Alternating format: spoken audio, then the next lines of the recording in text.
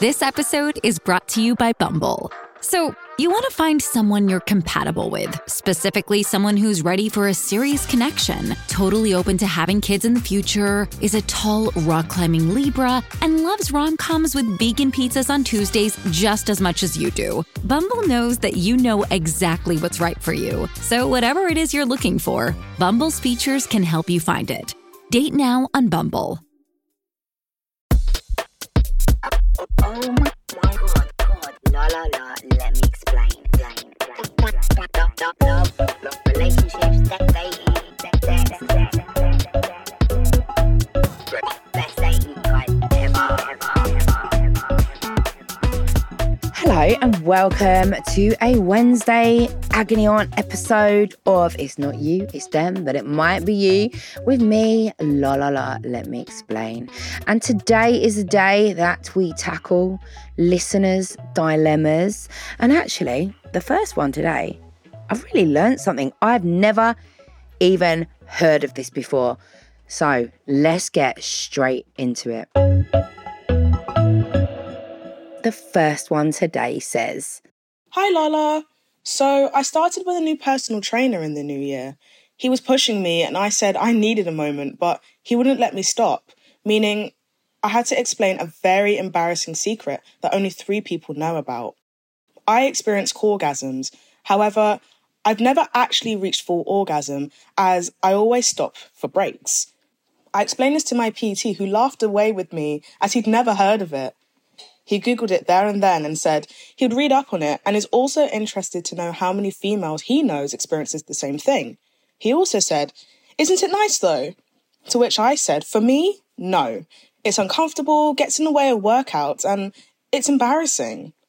He was lovely about it. However, I then maybe felt too comfortable as I asked my 2 girlfriends if they experienced it too, and their replies were either, "Ew," or "That's vile." I'd finally felt comfortable to share this with them after speaking to my PT about it, but their responses just confirmed my feelings of embarrassment. In a world where women support women, I wouldn't have expected such harsh responses. I'm really embarrassed and upset. Have I taken it too personally? Am I alone in this? I had to Google this as I'd never heard of it. A coregasm is an exercise-induced orgasm, and it's brought on by the abs and the pelvic floor muscles engaging. And in the stuff that I read, it was described as feeling like a penetrative orgasm for people with vaginas, but without the clitoris throbbing feeling. So for those people who can have orgasms just with penis or like object in vagina, penetrative vaginal alone, then it feels just like an isolated vaginal orgasm, not a clitoral orgasm. And for people with penises, it feels like a prostate orgasm, not a penis orgasm. The prostate is in a man's bum and is obviously stimulated by anal sex. You're receiving anal sex, so it would feel something like that. I don't think it would feel like receiving anal sex, just to be clear. It would feel like the orgasm that results from that. Anyway, I asked my followers on Instagram about this. I did a little poll and about 10% of people said that they'd experienced a coregasm. And I actually got loads of DMs from people saying things like, I love them. This is why I go to the gym so much. But I feel like in your particular scenario, everyone kind of handled things, not you, but everyone else in the scenario handled things quite badly at different points. And I get that it's the PT's job to push you. That's great that he was like, come on, don't stop. But I also think that personal trainers need to take note here because there are loads of reasons why you might need to stop that would actually feel quite personal. You might need to do a poo or fart or wee or something that you actually just don't want to explain. You should just be able to say, oh, I need to stop for a second without them being like, no, carry on and then tell me why. You know what I mean? You shouldn't have to feel that you have to reveal intimate details to anyone to stop them from pushing you to do something. But with that being said, your PT did sound like he handled it fairly well, though asking if it feels nice might be crossing a boundary for some women. But whether it feels nice or not, I'm sure that a lot of people don't want to be coming in the gym. But he was lovely about it, and that's the main thing. And he gave you confidence to share with others, and that's great. But your friends, on the other hand, were absolute dicks about this. And I can't get my head around how anyone could think it's vile or like ooh worthy. It could well be rooted in envy, actually, was my first thought, because far too many women experience the orgasm gap and spend a whole fucking lifetime having completely unsatisfactory sex with minimal pleasure with men. So to hear that you're like literally easily orgasming without even trying or even wanting to might have actually given them a sense of jealousy or inadequacy. It's a bit like when some women can be really horrible about squirting. A lot of women who have never squirted can be a bit like, it's we. And that can make women who do squirt feel really bad. And actually sometimes I think that can come from a place of feeling a little bit inadequate when you should never feel inadequate for not squirting, by the way, but that's a whole other conversation. Or you should never feel inadequate for any of these things, for not coming easily, for experiencing the orgasm gap. There's no need for you to feel inadequate or for them to. But I'm just wondering if that is what was behind their reaction to this, because it's odd. And if it is that, then it's stupid, because this is not even a sexual thing. It's not even brought on by sexual thoughts. It's just your body and how it does things. And your friends were just mean and nasty. And it actually just sounds like a real schoolgirl reaction that they've had. You haven't taken it too personally, and you are definitely not alone. And a lot of my followers are really jealous of you. So I think actually what you need to do is just learn to own this. This is something that happens to you. Doesn't mean you need to go around telling everyone if you don't want to, but nobody should be allowed to make you feel embarrassed or that this is something that needs to be some dark, dirty secret. It's absolutely not. It's a thing that your body does, and that's just it. And I hope you can come to a point where actually you start to enjoy it. Okay, the next question for today says, Hi Lala, I have a 12-year-old niece. Unfortunately, I don't live near to her, but I do try to keep in touch with her on WhatsApp and FaceTime, and I have had her one-to-one once a year, and that is something I'd like to increase. I've shared your content regarding consent and pressure around sexting young girls, and shown the personal experiences of individuals as young as 12 and 14 with my sister, to try to encourage her to start talking to my niece about these topics. The problem is, my sister sees my niece as very innocent, and she says she doesn't need to know any of that yet, and this isn't her. But I am also aware that now she's in secondary school, the situation could progress quickly, and it won't be long before she may feel the pressure to have sex. I've tried explaining to her that education is key, and I've sent her resources to help her approach the topic, but my sister just is not going to change her mind. Is it wrong for me to approach this topic with my niece myself? Thanks, Lala. Yeah, I think it would be wrong at this point to approach the topic yourself. Not least because if your sister finds out, she might actually decrease your auntie time instead of increasing it. And that's not what you want. You said you only spend one-to-one time with her once a year and you want more of that. And I think that if your sister feels that you are intentionally, knowingly breaching her boundaries, then she's not going to be inviting you to have more time with your niece. However, if your niece approached this topic with you, then I think you'd be well within your rights to offer her open, non-judgmental educational space. Everyone wants to be that cool auntie. I really hope that in the future my nephew can come to me about things that he can't, and nieces and goddaughters can come to me about things that they can't talk to their parents about. I would love that. And I think it's really important to be that space.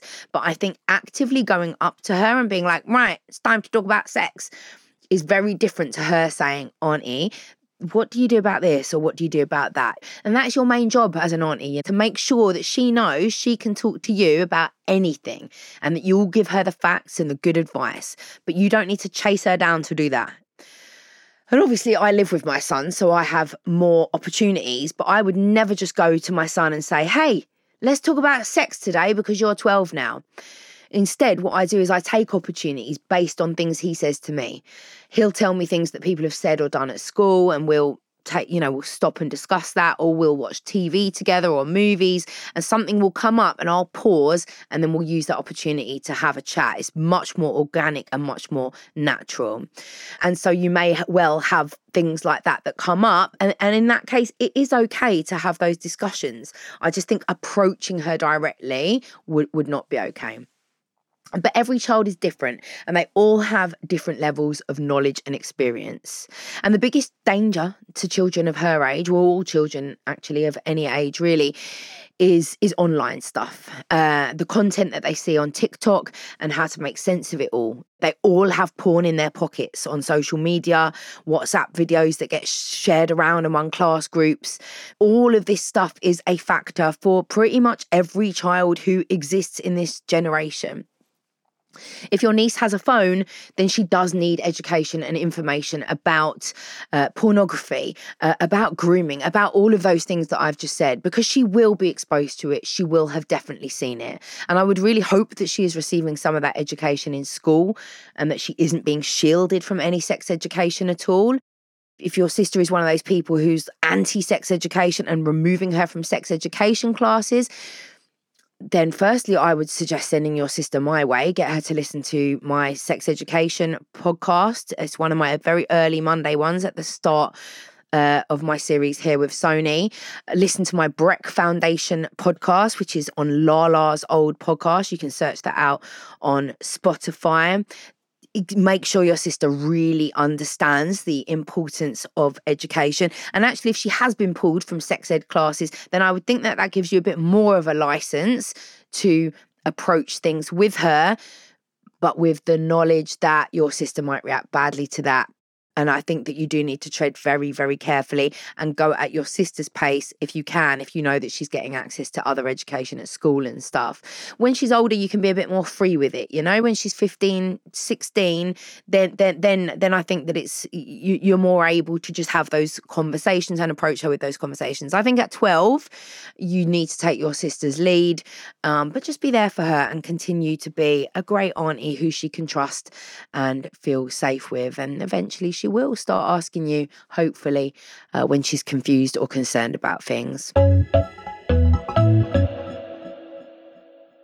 Know that fizzy feeling you get when you read something really good, watch the movie everyone's been talking about, or catch the show the internet can't get over? At the Pop Culture Happy Hour podcast, we chase that feeling 5 times a week. We talk about the buzziest movies, TV, music, books, and more. From lowbrow to highbrow to in between, catch the Pop Culture Happy Hour podcast from NPR. There's a lot happening these days, but I have just the thing to get you up to speed on what matters without taking too much of your time. The 7 from the Washington Post is a podcast that gives you the 7 most important and interesting stories, and we always try to save room for something fun. You get it all in about 7 minutes or less. I'm Hannah Jewell. I'll get you caught up with the 7 every weekday. So follow the 7 right now.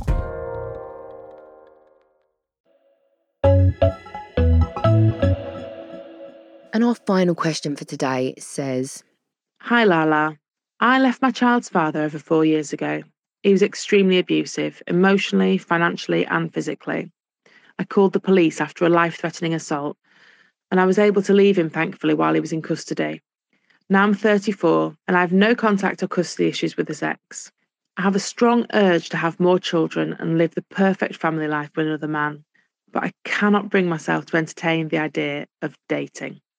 I know it's not all men. I have friends with wonderful partners and husbands, but how do I justify leaving my child with family to go out and date men who are more than likely going to be losers?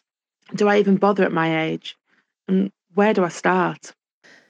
well done for getting out of that. It is not easy to leave that level of abuse. You've done an amazing thing for yourself and your child. You've created that perfect family life by taking that incredibly strong and brave action. So well done. But let me just say, your age is still so young. 34 is so young.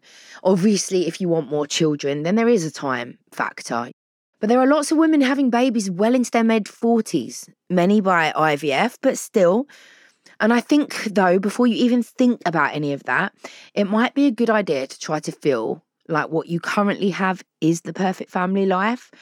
I know you're a single parent, and I know that that can feel lonely. And it can feel like we're depriving our children of siblings. But this life that you have now is so much more perfect than it would and could have been if you were still with the ex and had had more children with him. This little life is so much more perfect than if you'd had another kid with someone else and that didn't work out. And then you had the worry of thinking about how your older child might feel when the youngest child went to their dad for the weekend. I'm making up potential scenarios here, but I'm just trying to convey that anything can happen. And then what we envisage to be the perfect life might not actually ever end up being so. It could be a more complicated and far more difficult life. A single parent family with one child that is full of love, with good relationships with other families, with kids, so that your kid can socialise, maybe go on holidays with other families and their kids. You know, it's just as perfect as a 2.4 children household with a husband and a dog. And in fact, getting a dog might feel like another addition to the family that makes you feel more complete. I don't know. When we got a dog, it really felt like that. It felt like our little family was complete. But just always remember that the grass isn't necessarily greener, and that working on being content and finding joy in what you have really is always the first step. Though having said all that, it is still totally normal and valid to want to find love and to think about having more children. And it's not at all impossible to do that. Have you actually asked any of your friends if any of their wonderful husbands have single friends that they could set you up with? Because that is a good start. That is a good way to kind of think about, well, actually, I'm already going off the basis that I know that they're not absolute losers. And presumably you wouldn't necessarily know that they definitely weren't abusive people. But if they're friends' husbands, then maybe they know how their last relationships went down. I don't know. It's a good way of doing it if people you know have got single friends. Aside from that, dating apps are probably going to be the best bet for you. I know I talk shit about dating apps all the time, but they really aren't all bad as long as you are using them correctly, knowing the red flags, being really cautious when you're on them. I'm going to recommend my book here because I did literally write it for this very reason. I made a ton of mistakes after starting on dating apps as a newly single parent, long-term relationship. I went out into them and just made mistake after mistake. I was so naive. So this book was literally written for people like you who are like, how do I meet someone and how do I do it safely? Obviously, I think it's the greatest dating book of all time. It's called Block, Delete, Move On. You can find it at all good stockists. And I would really, really recommend you reading that before you go on to any dating apps, because I think it would help you on the apps. In terms of you not wanting to waste child-free time on losers, I mean, there's really no guaranteed way of doing that. But getting to know someone, taking it slow is the first, most important thing. And having like FaceTime dates to start with. Have a few proper dates on video calls, and the right person is absolutely going to be okay with wanting to do that first. And if you've established on those video calls that you get on and that they're not seemingly a loser, then you might feel comfortable with using a bit of your child-free time to go and hang out with them. And it is definitely worth bothering. If you want it, go out and get it. It's really not all men. It's enough that we need to be cautious when dating, though, clearly. And I think it might be worth you reading, there's 2 books that I'm going to recommend. Pat Craven, the Freedom Program book, and Why Did He Do That by Lundy Bancroft, if you feel able to read those books. And they're books about domestic abuse. And they really look at the characteristics and behaviours of abusive, controlling men. And I think that those will remind you about those red flags and might put you in that good position of being like, oh yeah, I remember this, or I remember that. I'm not saying that in a triggering way, but so that you can go out there and be like, yeah, very clear that if that pops up, I'm walking away. It's important to date for green flags. So whatever you do, take things slowly. And if there's not an abundance of green, it ain't worth your time. And there we go. 3 dilemmas. What have we had today? Coregasms. Talking to your niece about sex when their parents don't want you to, and moving on after abusive relationships. Lovely little range there today, and of course we will be talking about one of them on my page, so get involved, give your answers, your experience, help one of these people out. Have a great Wednesday. Let me explain. This has been a Sony Music Entertainment production.